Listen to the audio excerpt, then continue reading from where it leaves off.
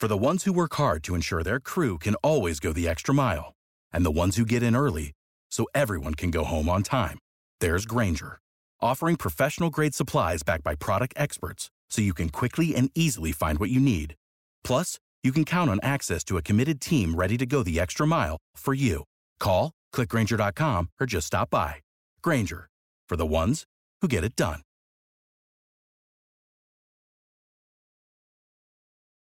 Every team, every topic, everywhere. This is Believe.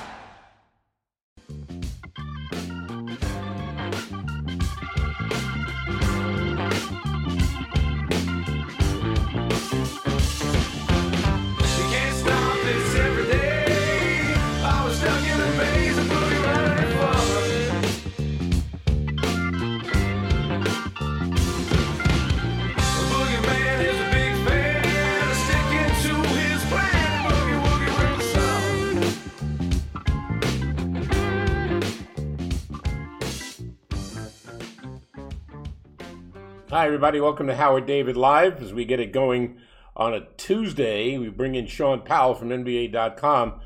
Shaun, let's take a bite of the Big Apple first. New York City basketball, the street game, is going through a minefield right now. The Nets awaiting the return of Kevin Durant.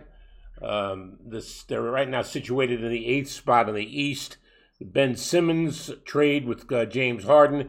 Simmons arrives on the scene. The question is, number one, when does Ben Simmons make his appearance with Brooklyn? What do you hear? Well, I think physically he's probably and surprisingly better than you might expect for someone who's really hasn't played basketball since the summer of last year. Number one, he keeps in great shape, and he's young. And I think he always was working out, while he was on his hiatus from the Sixers. But of course, that's not NBA game shape. So the question really isn't when he comes back.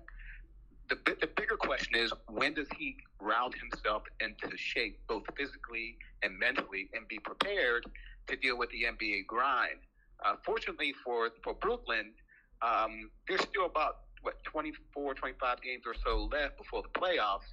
So he'll have some time to get some reps. And plus, he's not going in a situation where they'll need him for like 30, 35 minutes right away. The Nets, as constructed, and again, assuming Kevin Durant comes back, it's a pretty deep team. To the point of the trade that sent Harden to Philadelphia, I don't know if you were aware of this undertone that was going on. Apparently, there was a lot of dissension underneath. There wasn't outward where there was yelling in the locker room or anything like that. But you get a sense in listening to Kevin Durant and listening to other players that James Harden was not really very welcome in the Brooklyn locker room. I think James Harden just simply didn't buy in. I don't think he went there. It wasn't. Even he said it wasn't his first choice. And when you're somewhere in a place and you don't completely buy in, you can't hide that. You might hide it a little bit from the general public. They only see you on the court, on the floor, and things like that. But you can't really hide that from your teammates. They see you in practice.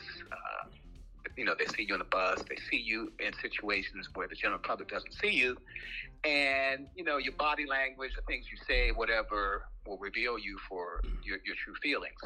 And so when you don't buy in, then people think you got one foot in the door and one foot out the door.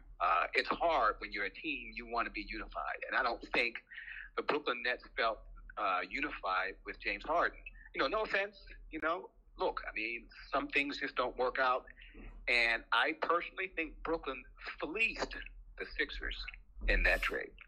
Well, I couldn't agree with you more. Just look at the other pieces. Seth Curry and Andre Drummond, they've already played, I think, 3 games with Brooklyn, and particularly Curry has shown the ability to knock it down from deep and has helped the Nets. I think they were 2-1 of those 3 games. But Andre Drummond is going to have to work his way into physical condition where he's going to be able to play the kind of minutes that I think they want him to play. Because he was playing 17 or 18 minutes a game in Philadelphia. The Nets are going to need him to play more than that. Perhaps it depends on what kind of system that Steve Nash puts in place. It also depends on the matchups. Look, if you're playing Joel Embiid, you're probably a little bit more comfortable playing Drummond, who can offer better size than you would, say, LaMarcus Aldridge in middle. But the bottom line is, I don't think that Brooklyn's going to ask Drummond to be like what you would think a typical starting center should get in terms of minutes. I'd be surprised if he got more than 20 a night. LaMarcus Aldridge is actually pretty good and a much better offensive option than Andre Drummond. But I think together, that two-headed center can be sufficient for a team that's really not geared towards, that position. I mean, the Nets are geared towards they're more of a perimeter team. That's where their strength lies. That's where the ball is going to go. And they're only going to ask whoever plays center to do, little things here and there, play good interior defense and grab some boards. But other than that, I'd be shocked if either LaMarcus or Andre Drummond even have their number called in terms of plays. Your statement before about saying that the Philadelphia 76ers were fleeced in the trade, I couldn't agree with you more. Harden, look, we know what Harden is, but you also know what Harden isn't. And he goes down frequently. He's not been in physical shape that you need to be to play in the NBA. And so now he's going to play along with Joel Embiid. Now, as you well know, Joel Embiid sits out there on the top of the circle, sometimes beyond the arc, and he'll either fire up a three or he'll initiate the offense. So there's going to have to be an agreement between him and Harden about how things are done, right? Yeah, I mean, first of all, if you're James Harden, you're running out of time, you're running out of excuses, and you're running out of all-star teammates. It didn't work out with him and Dwight Howard in Houston, didn't work out with Russell Westbrook in Houston, didn't work out with Chris Paul in Houston, didn't work out with KD in Brooklyn, and Kyrie Irving in Brooklyn. Now he has Joel Embiid. Now, look, it's the best big man James Harden's ever had. So you got to give him the benefit of the doubt there, that they can run the pick and roll to death.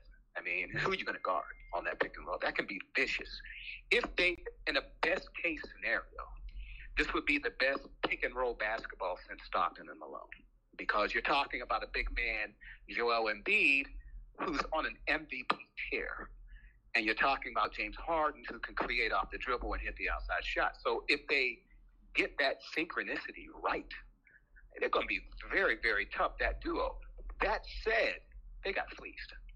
Look, not only did Brooklyn get Ben Simmons, who you would like to think resolves all of or most of Brooklyn's weaknesses in terms of his defense, and he can rebound, do some playmaking, that kind of thing, create for his teammates. But they took two valuable reserves away from Philadelphia. Now, the Nets didn't really need Andre Drummond. The Nets really didn't need Seth Curry. The Nets have outside shooting. Patty Mills, Joe Harris when he comes back, KD, obviously Kyrie. They didn't really need him, but the Sixers needed him. So what they did was hurt one of their closest competitors in the East by removing those two valuable players to the Sixers. So now you're asking an awful lot of Harden and Embiid to produce on a consistent basis in Philadelphia and burn a lot of minutes too.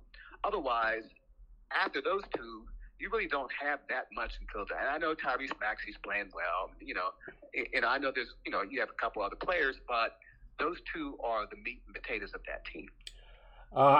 My guess is that on March the 10th, you're going to find a way to go to Philadelphia to see the Nets play the Sixers, right? Well, that depends. Is Ben Simmons going to find a way? If he finds a way, then I'll find a way. I think it's going to be very intriguing, to say the least. They're 2.5 games out of the 6th spot right now. Unlike the New York City mandate, which possibly could change, Kyrie Irving can play only in 10 more games of the remaining 23 that the Nets have. I'm going to take it back a little bit before the trade.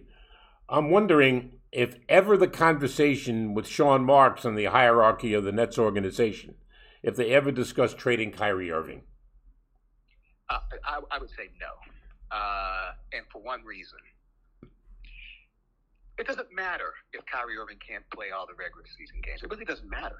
mean, when Kevin Durant comes back and they just signed Goran Dragic to help out the backcourt, now they got Steph Curry. Yeah, none of them are Kyrie Irving, but they're going to be in the playoffs. And so what matters is Kyrie Irving in the playoffs. And you would like to think, from Brooklyn's standpoint, that with, the virus numbers going down, spring and summertime, the mask mandate is being removed. You would like to think that the current administration in New York City will say, okay, well, we don't have to have as many barriers up in this low season of the virus as we would need in the high season of the virus. So you would like to think, from Brooklyn's standpoint, they might say, okay, yeah, well, since we're relaxing everything else, we'll also relax this. The ultimate power play, if Brooklyn really wanted to play that card, the NBA wanted to play that card, they'll say, okay, we'll go play in over in the Prudential Center in Newark, something like that. Play our home games there. Kyrie Irving can play, or go outside the city or whatever. But I suspect that Kyrie Irving's going to be eligible to play home games once the playoffs start. Yeah, let's go beyond that. What about next year? He's a free agent. You think they're going to re-sign him? Well, that's also up to Kyrie Irving. And yes, do you re-sign him with this cloud over his head and Kyrie being Kyrie and things like that? I suspect they will, because it keeps them a championship team. And I also have faith in Shaun Marks. Shaun Marks, to me, is one of the top 5 general managers in basketball. What he's done with that team since he came there, remember, they were stripped all of their number 1 picks. They really didn't have that many assets and things like that. What he's done since he's been there has been phenomenal. Getting Kevin Durant, getting Kyrie Irving, getting Cam in the late first round this year, adding, Blake Griffin, LaMarcus Aldridge, now Goran Dragic, making that trade, Seth Curry, filling out the other spots around, these 3 superstars. I'm including Ben Simmons with Kevin Durant and Kyrie Irving. I just think he's done a phenomenal job to put Brooklyn in position to win a championship. Shaun, you and I both know that the Nets are not really a good defensive team. I think when Ben Simmons gets into the rotation and is playing, significant minutes, he makes them better defensively. We know that. Yeah, and I think it was addition by subtraction, subtracting James Harden and adding Ben Simmons.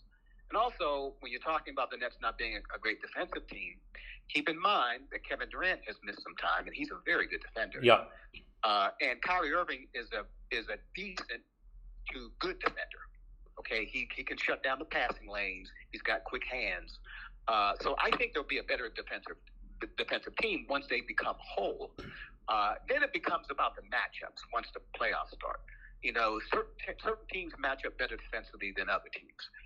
So it depends on who they see along the road through the playoffs, and if they're lucky and fortunate towards the NBA Finals, whether or not they really need to be a great defensive team. Like, for example, if they have a bad matchup problem with Miami, maybe that's a little bit of trouble, but maybe Miami has to play someone else before they play Brooklyn, and Miami loses that series. So all of a sudden, problem solved. So then I think it just comes down to the matchups defensively. Right. Talking with Shaun Powell, take a bite of the Big Apple with Shaun. As for the Knicks, I think it's fair to say that they're all on notice, from the president, Leon Rose, to the coach, Tom Thibodeau. Would you agree? I do agree, but I have to temper that a little bit in that the Knicks always seem to have to make changes. At some point, you have to stabilize. At some point, you have to be patient. Now, maybe this is the wrong group to be patient with. I don't know. And if you look back in the past, maybe James Dolan was overly patient with the wrong people. If you just look at the Knicks' history, and you probably should have pulled the plug a little bit quicker. But what you want to see from the Knicks is some stability. Yes, has this been a step backward this season? Absolutely. But I also think last season was fool's gold. I didn't think they were that good. I just didn't think they were that good. And so They were fortunate. It was a shortened season. They were fortunate. Julius Randle had a career year. A lot of things fell right for them. And so the people and the fans in New York, and even the media to that extent, they were so starved for hope, is that when they finally got some hope last season, they figured, oh, okay, well, it's only going to take a next step up from here, from here, and from here. And when it didn't happen, people were looking at the Knicks as a disappointment. I actually thought last year they were just overrated. And then if you compare that to this year, well, then the deflation level really shouldn't be that severe. I didn't think they were that good to begin with. No, I agree. I mean, from in the palace of the we're all going to swear to the Knicks. They have blinders on. They had blinders on last year when they went into the Atlanta series. Everybody said, "Well, they're going to take care of the Hawks." And anybody would listen to me, friends of mine that are Knicks fans, I say, "You guys are kidding yourself. The Atlanta Hawks are going to knock the Knicks silly. Watch." And they beat them in 5, as you well know. And I said, what they did? They exposed the Knicks. And so their 4th place finish was a little bit of a mirage to where I looked at the East, and I said this to you before, they were going to be deeper and tougher than ever we can remember in recent history. I mean, just look you go from the top where the Heat and the Bulls are tied at 38-21 with 21 losses. There's 7 losses that separate 1 through 8. It's very tough. Yeah, and then last season, just going back to last season, you knew Miami was going to come back better, right? And they did. You knew Chicago, once they got DeMar DeRozan, at least some people thought that he was going to be a good fit there because people thought he was going to the Lakers. Well, you knew Chicago was going to be a little bit better. The surprise team, obviously, is Cleveland. And you could argue that if Cleveland's in 4th place, you can argue that that's where the Knicks, quote-unquote, were supposed to be. All right, well, but Cleveland, things worked out for them. Milwaukee, Boston, Toronto, all those other teams are good. Brooklyn was going to be good. So the bottom line is, the Knicks, yeah, I agree with everything you said. I think for them, and I said it at the time last year, I thought they should have traded Julius Randle. And I thought people would have said that I was crazy. This is a young player. He's on his way to being an all-star game. This is exactly who they need. I said, no. You sell high. You don't. In this league, you sell high. And I think they could have gotten a lot for Julius Randle at that point. I thought Julius Randle was just having his career apex. And as we see, he's not a bad player. I just don't think he's a guy who's, if you're trying to win a championship, he's your best player. Well, I don't know if you're going to win a championship. If he's your 2nd or 3rd best player, okay. But if he's your best player, I mean, I'm not so sure. Well, when you mentioned about trading Randall, that brings me back to Leon Rose. He did nothing at the trade deadline. And I'm saying to myself, why? In other words, you're comfortable with this roster because you didn't trade. You're right about Julius Randle. He's not a superstar. He's a very good player, made the All-Star team, comeback player of the year, and all the other stuff last year. He is probably a good number 2 on a better team, or number 3 even, but he's not a number 1. We all know that. So you look at Leon Rose, and help me out with Wesley's last name. William Wesley. William Wesley. William Wesley reportedly has gotten James Dolan's ear, and he's basically been very down on Tom Thibodeau. Now, look, we know what James Dolan is. James Dolan is only going to hear what people are telling him that he trusts. He doesn't know. He's not a basketball guy. Wesley supposedly is, and if it comes down to the end of the year and they're out of the playoffs, they're in the lottery, I wouldn't be surprised to see Tom Thibodeau go. I wouldn't be surprised either. And that doesn't mean he deserves to go, whatever. It's just the way things probably shook out. But going back to the Knicks, they really don't have a lot of assets that other teams want. I mean, R.J. Barrett, of course. But R.J. Barrett is, again, a decent player. He's young. He'll probably get a little bit better. I don't know if he'll ever be a superstar in this league. And then what else do the Knicks have that other teams want in the trade? So, yeah, on one hand, you can say, yeah, the Knicks should have done something. But on the other hand, what player on their roster are other teams just salivating over? And I don't see one. Now, you can fault Leon Rose for not stocking this team enough of players that other teams might salivate over. And then Leon Rose is a first-time general manager. This guy was a player agent for a long time. And in that sense, he's somewhat like Phil Jackson.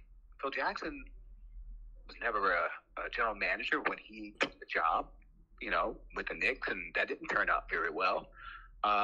Maybe this is probably more par for the course. Who knows? But I do know that the Knicks must do something this offseason. I wouldn't do something recklessly and endanger my future and everything like that. But they've got to find a way to stockpile more talent. Now, Cam Reddish, they got him in a trade, but then Thibodeau doesn't play him, so we don't know how good he is. See, that's the situation that the Knicks are in. And then when you look across the river, and Brooklyn is a complete opposite. They make the right personnel decisions, add the right pieces, veteran pieces. They're drafting decent players even late in the first round, and they convince a superstar like Kevin Durant and even Kyrie Irving to come there. The Knicks haven't been able to do that. Yeah. And for the Knicks, the schedule just gets tougher. They have Miami coming up, 2 games with Philadelphia, and then a 6-game road trip. Their odds of making the playoffs are slim at best. But, having said that, let me ask you this, just out of nowhere. Which front office do you think has done a worse job, the Knicks front office or the Lakers front office? Oh, boy, that's a tough one. Well, they're running neck and neck, that's for sure. As far as the Lakers are concerned, it's just that see, I thought when they added the pieces at the time, they weren't bad, but they just haven't turned out well. Malik Monk, I thought when they added Malik Monk, I thought that was an absolute steal. He didn't cost them much money, young talent, energetic, can come in, help LeBron James and Anthony Davis scoring. And he's been okay, but it hasn't worked out. And, of course, the elephant in the room is Russell Westbrook. Giving up what amounted to some decent depth that helped you win a championship, KCP, Montrezl Harrell, and obviously Kyle Kuzma. And Russ hasn't worked out so far. And I did say that so far is because last year around this time, he wasn't working out in Washington. And then suddenly, the last couple months of the season, he went on fire and pushed that team all the way through the playoffs by way of the play-in situation. That doesn't mean he's going to do it again now in the post-All-Star break, but we've got to give him that chance. He deserves as much. You've got to give him that chance to think that during this All-Star break time, he hit the reset button and he can try to see what didn't work for him the first few months of this season and apply that lessons learned for the final few months of the season. But it is an interesting question you ask about those 2 teams and the direction they're going. You look at the Lakers, they're, 5 or 6 games out of the 6th spot? They're likely to be in the play-in tournament. I don't know about you, but if I were another team that's in that play-in, I wouldn't want to play the Lakers. Well, no, because I think, and again, let's assume best-case scenario here. LeBron stays healthy. Anthony Davis comes back from his a foot injury, which isn't major. And Anthony Davis begins to play up to the level that Anthony Davis is capable of playing. Again, he hasn't really played that well this season.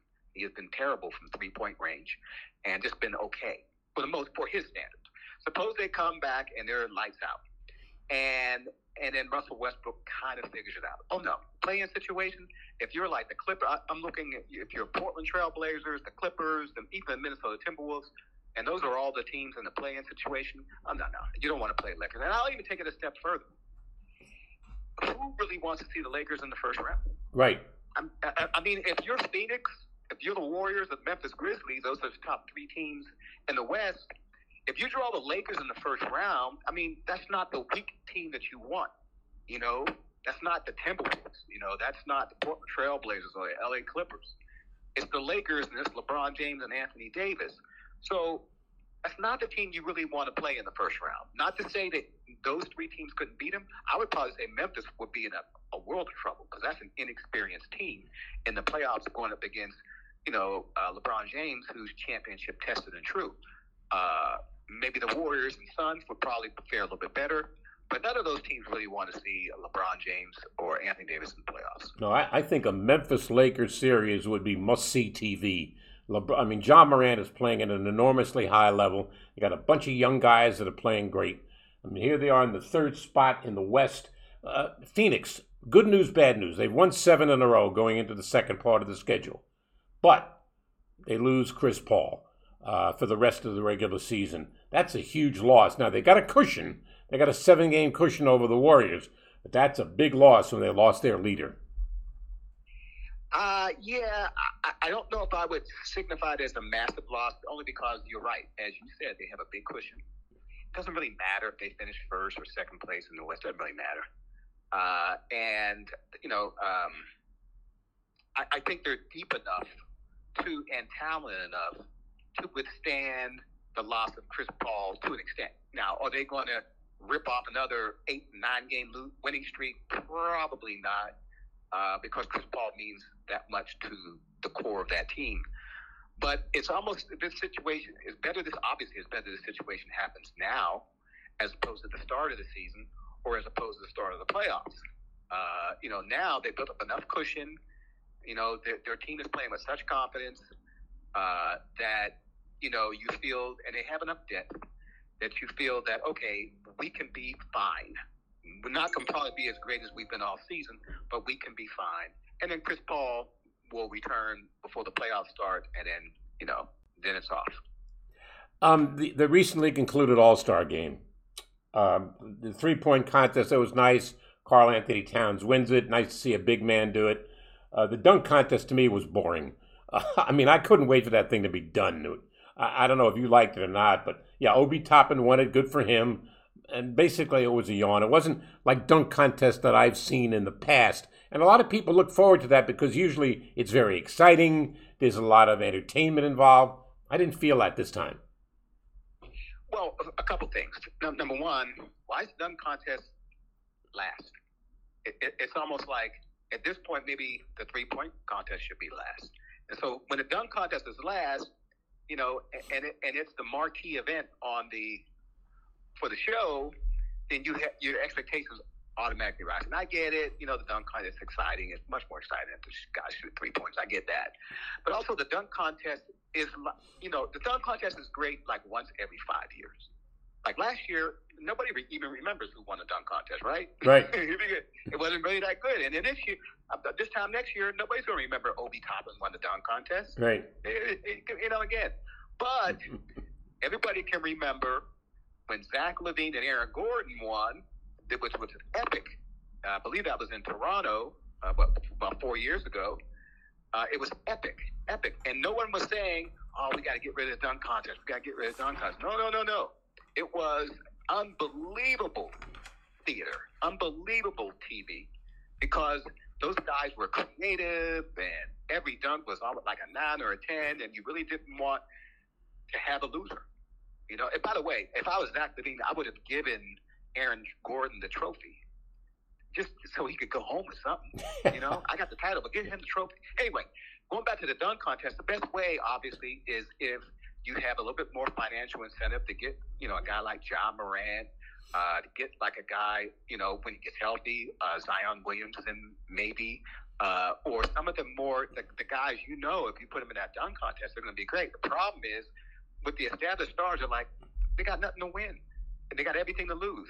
For example, if LeBron James were to go in his prime or to go to the dunk contest and lose, people will start clowning on him. Like, oh, yeah, you can't do anything.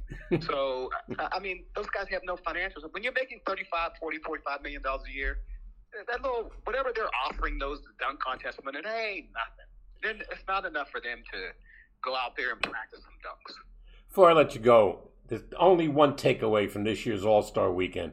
Steph Curry put on a show, and I mean a show. Man makes 16 threes out of 27 attempts. The rest of the players in the game were 32 for 94. Steph Curry, you remember when Chris Morris played for the Nets? Yeah. And I used to joke with Chris all the time, because during practice, he would take three-point shots from 5 feet beyond the half-court line.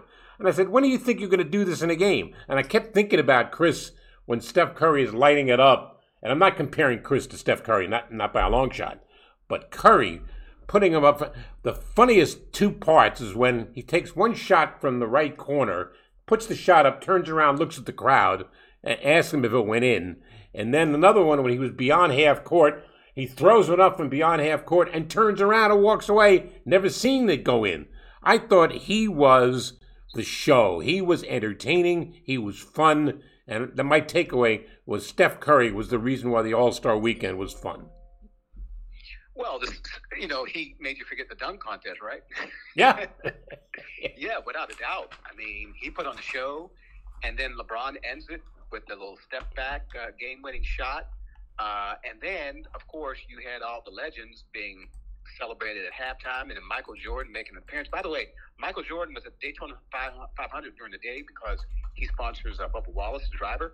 And Jordan arrived 30 minutes before halftime.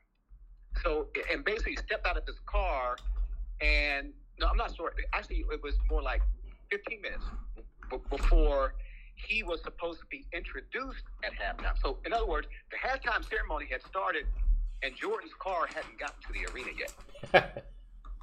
So, you talk about timing. Yeah. And basically, as soon as he steps out of his car, he puts on the jacket, and about 3 minutes later, they call his name, and he walks out of the arena, says hello to everybody, gives LeBron James a couple hugs, gives celebrities some hugs, gets back in the car, goes back to his private jet to the airport, and flies home. No, it was fun. It was fun. Hey, Shaun, appreciate your insight as always. Always a lot of fun talking to you. Most importantly, you stay safe. Same to you, my man. Appreciate it. He's Shaun Powell, NBA.com. That was a great weekend. It really was. It was so much fun, and Steph Curry was the reason why it was so much fun. I mean, he put on some performance. You're just never going to see that again. But, having said all of that, we're going to have a little fun conversation now. At least I hope so. Tony, here he is.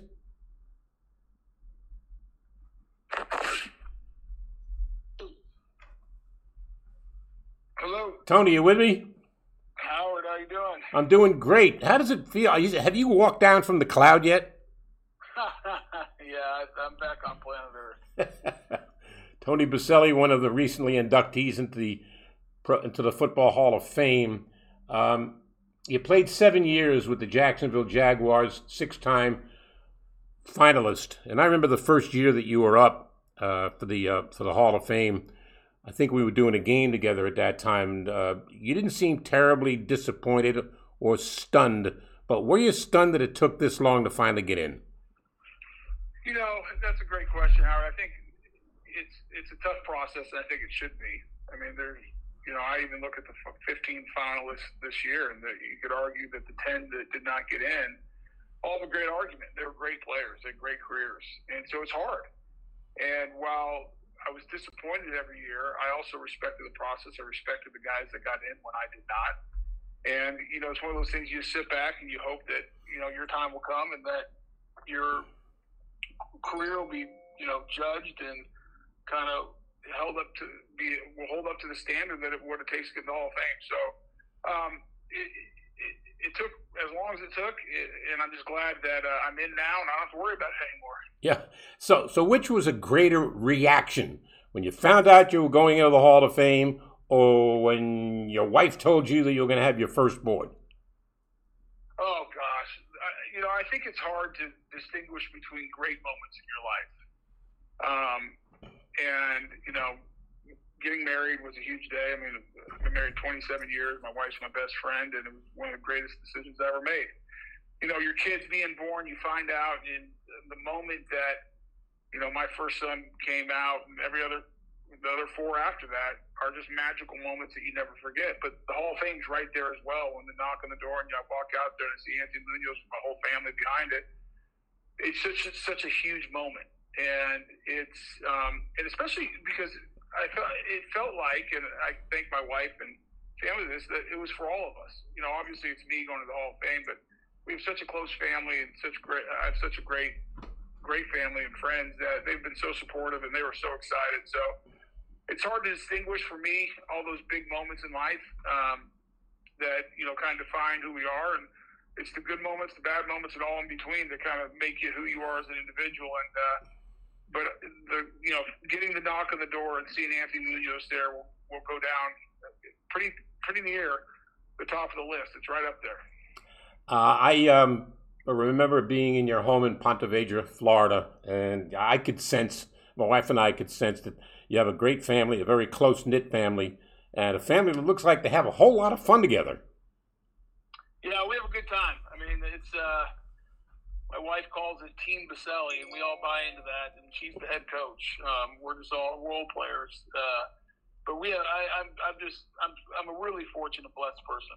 And I've mentioned my wife, my kids. We enjoy being around each other. We do life as a family. Obviously, there's ups and downs with anyone who has kids and been married a long time. But having them along for the ride, especially my kids, because they were too young. Obviously, my career got cut short because of injuries, so they don't really remember. They watch videos and they kind of know that I was good at what I did, but they didn't get experience. But they've been along for the ride. My oldest is 24, my youngest is 12, and all in between. So they get it, and they were so excited, and they've enjoyed all the big events and the times we've had together. So it just goes down on the list of many great times we've had together as a family. Hey, Tony, fill me in on, I remember reading something about, you said that your wife's a good liar, I'm not. Tell me what that was all about. Yeah, well, so they voted on the 18th of January. I didn't find out. The knock came on the 27th, and obviously I had to be quiet. I had to keep my mouth shut until the honor show the Thursday before the Super Bowl. But my wife, the Hall of Fame actually called my wife on the 19th, the day after they voted, and let her know that I had made the Hall of Fame. And because they wanted to organize the knock and they wanted to make sure where I'd be, and I travel a lot for work.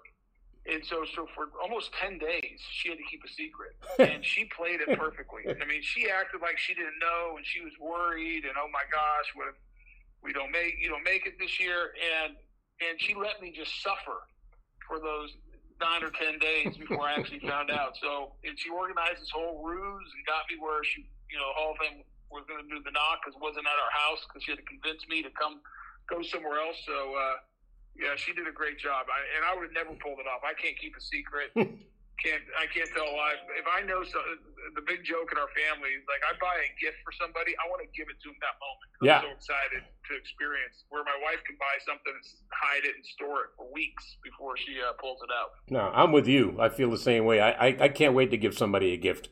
But I'm with you. All right, let's go back to the Super Bowl weekend. You were there, right? You were in California. Yes. All right. What was that emotion like? You're now on the field being introduced to the crowd, and I've been at the Super Bowl before where we would get some of the inductees up into our booth and we'd interview them. Did that happen to you? No, we didn't. So they did the honors this year on Thursday night. And that was a big moment, probably the Thursday night where, for the first time, it was going to be announced to everyone else. And so walking out on the stage, and it felt very real at that moment. And all the other Hall of Famers come up and congratulate you. And that was awesome. That was an amazing moment. And it just goes through the whole weekend. There's one moment after another, one event after another. And it's a lot of fun. And at the Super Bowl, we had our own suite, the Hall of Famers, and we had a great time. And we did all the interviews before the game. So we just got to enjoy it. It was fun. It was fun with the kids and the family, and we had a good time. I didn't watch much of the game, Howard. This is the least amount of football I watched of a Super Bowl. I was too busy talking and enjoying the moment and laughing, but it was great. The Super Bowl this year, at the beginning of the season, if anybody said they picked Cincinnati to play the Rams in the Super Bowl, you say you're full of baloney. Nobody picked that matchup, but for that reason, it was intriguing to me, and I thought the game was very compelling. It came right down to the end. Yeah, it was great. I mean, I think it shows that it gives Cincinnati a ton of credit. And they made some moves in the offseason and strengthened that defense, and it was a good defense. They did a really good job. And they, the one bet they made, they said, we're going to go with the top receiver in the draft. And they got Jamar Chase, and that worked. Now, having some offensive line issues, they got a little bit exposed, but they were able to overcome it all year. And Joe Burrow is just he's a stud. I mean, he's that guy. I mean, when he's on your team, when you have that quarterback, you have a great chance to, compete every year for championships. And they have so many skilled positions around him. Jamar Chase, is an amazing player. And so if they, I assume they're going to probably spend a little bit of money, some capital on the offensive line, maybe in the draft this offseason. But, with Joe Burrow, I don't think anyone's going to be surprised if they're back in that game. Yeah, I mean, Tennessee sacks him 9 times. The Rams sack him 7 times. And yet he keeps bouncing up and shows this incredible toughness like it doesn't get to him. And that has to infiltrate the huddle. The other players in that huddle look at him and say, I'm going to follow him because he has proven that he can take the hit. Yeah, when you have a competitor like that in your huddle at the quarterback position, and with the skill sets that he has, it just builds so much confidence on the rest of the offense. Not just the offense, the entire team. Everyone knows when you step on the field, when you have a quarterback like that, you have a chance. You have a chance to win. You have a chance to compete. You're gonna be fighting to get in the playoffs every year, as long as you keep him healthy. And so it forces you to dig a little deeper because there's a real responsibility. Say, hey, this is our guy, and we got to keep him healthy. We got to keep him upright. And if we do that, we're gonna be pretty dang good. Tony Baselli, newly elected Hall of Famer. Let's look ahead. 5.5, 6 months to the induction in Canton in August, I believe. I'm not sure of the date. I'm sure you got it etched in your memory. Let's look to that day. You got to have, I can't even explain what your emotions might be, and I don't even know that you fully recognize it yet. But let's look forward to that day. Most importantly, number one, who makes the present? Have you decided on who's going to present you? I'm in the process. I think I know, but I haven't told that individual yet, so I'm keeping it under wraps, which is hard for me based on our earlier conversation. But I'm looking forward to it. And I think it's hard to even comprehend the emotion, Howard, because it was so emotional around the Super Bowl and the honors and all the stuff we did there.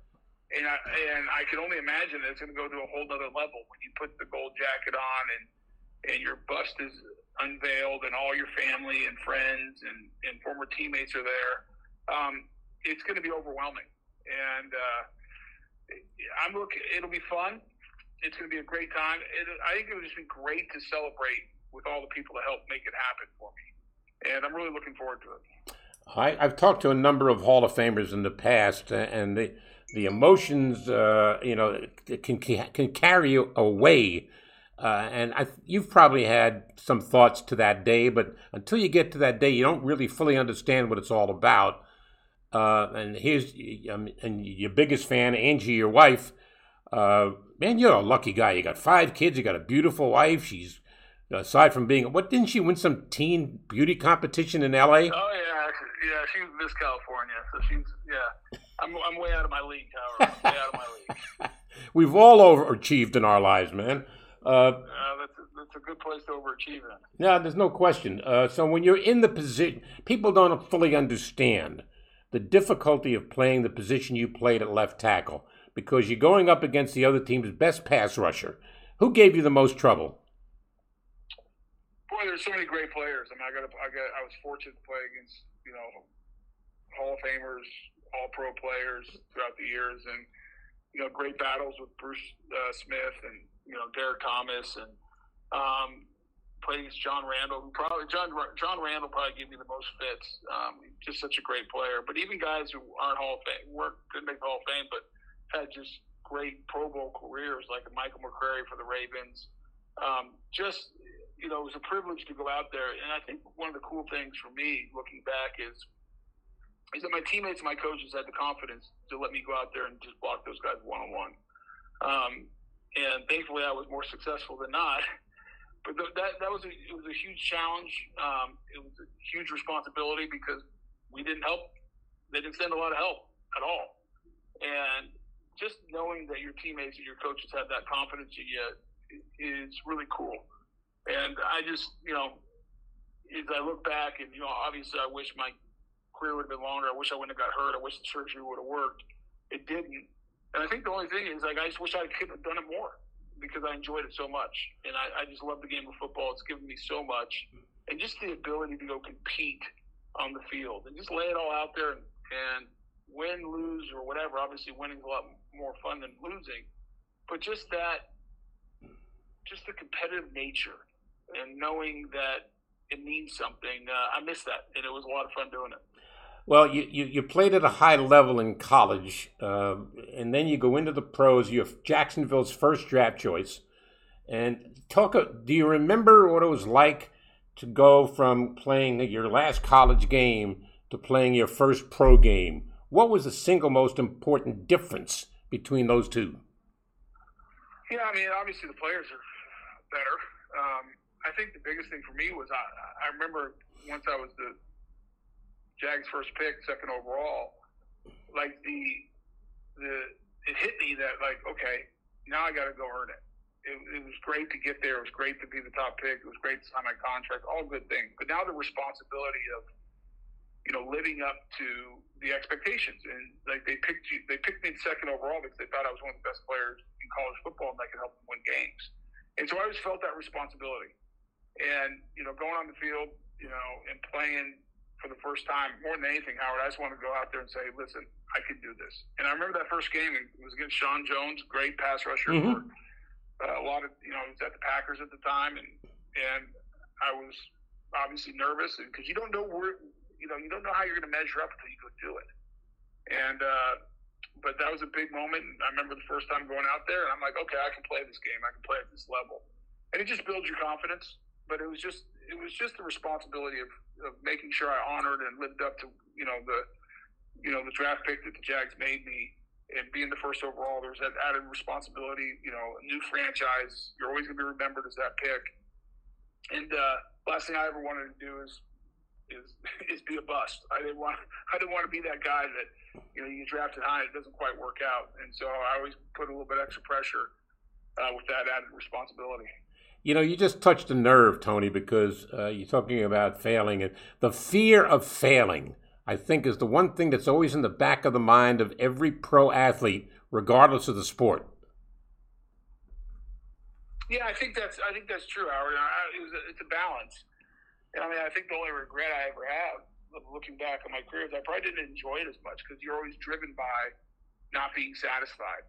And sometimes you got to be careful because you don't really sit back and enjoy the moments.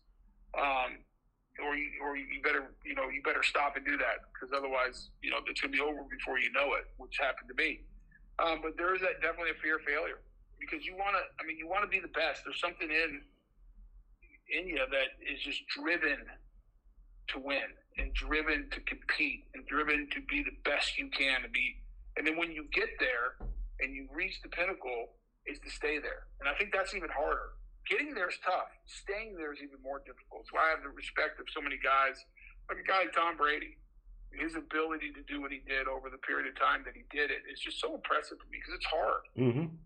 Just because you get there, everyone's gunning for you at that point. Now it's almost you have to do more to stay at that level. So there is that fear of failure. I think it's in a lot of guys, and you got to balance that because if you let that eat you up too much, you're not going to have the freedom. You're not going to go out there and play to the best of your ability because it'll just make you too tight. And fear is a dangerous thing to play with. If it's driving you to work harder, it's driving you to be your best. That's a good thing. But at some point when you step on that field, you got to release it all and just go play. Tony Baselli is one of the athletes that I've been around that has done something that not everybody does. You give back with your foundation. Tell me about the Tony Baselli Foundation. Yeah, we're actually in the midst of a little bit of a change. We're actually trying to figure that out because we've gone through a lot of iterations, but it's always been around education and helping kids in Jacksonville.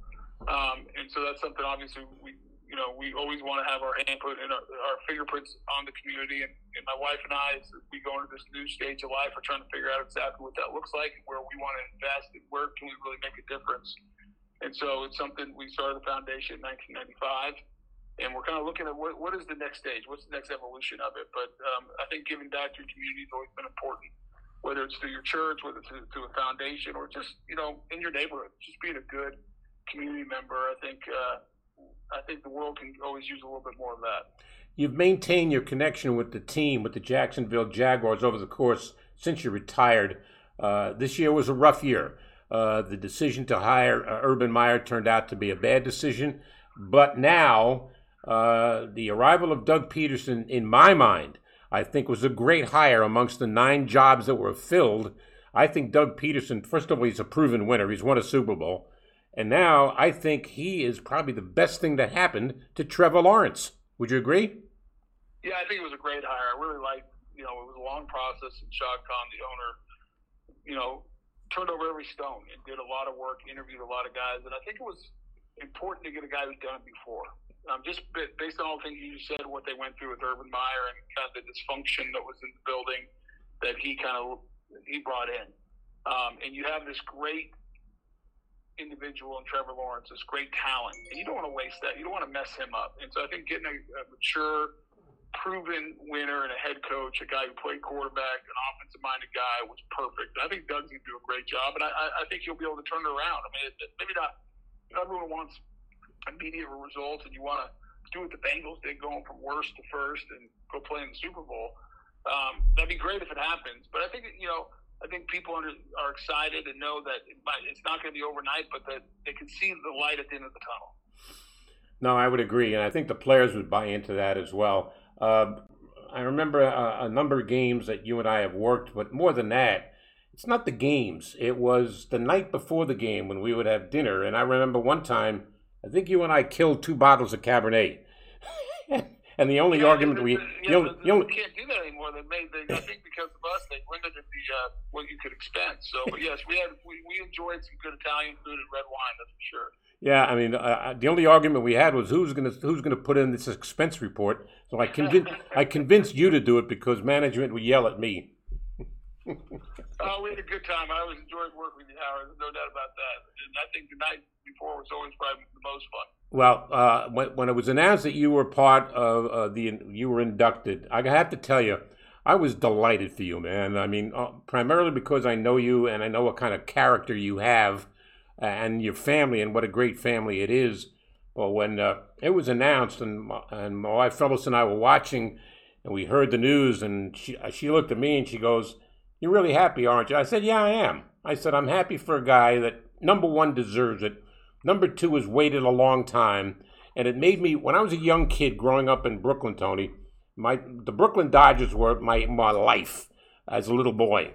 So after all the years of frustration, Gil Hodges finally got into the Hall of Fame this year. I mean, it was like overdue. I'm going to say that yours wasn't a long time overdue, but it was a little bit overdue. But I'm thrilled for you. I'm delighted for you and your family. I've told you that before. And I can't wait to see you get your gold jacket on in August. Well, I appreciate it. Thanks, Howard. Thanks for having me on. And I'm glad you're doing well, and I appreciate all the support. You take care, my man, and don't forget to stay safe. I will for sure. You do the same, my friend. Thanks. He's Tony Baselli, newly inducted Hall of Famer, a friend of mine. Delighted to say a friend of mine, a guy that I have a lot of respect for. Thrilled that he's in the Hall of Fame because he deserves it. A lot of times you don't get what you deserve. And then again, a lot of times you don't get what you really do deserve. And I mean that on both sides. It happens. Fun program for me to do today, got to tell you. And we've taken a bite of the Big Apple as well. You folks stay safe. Thanks for being a part of Howard David Live.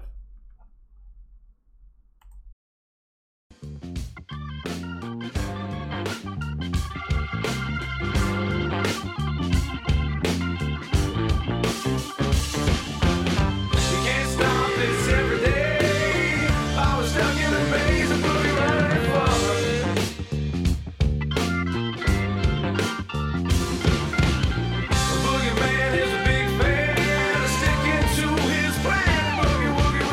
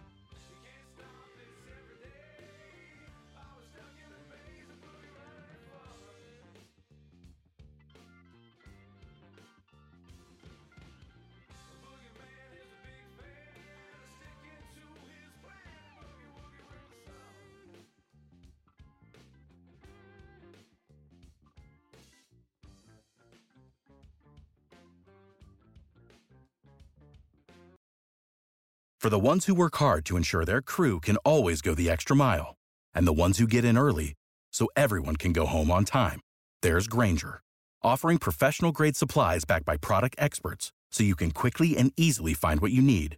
Plus, you can count on access to a committed team ready to go the extra mile for you. Call, click Grainger.com, or just stop by. Grainger, for the ones who get it done.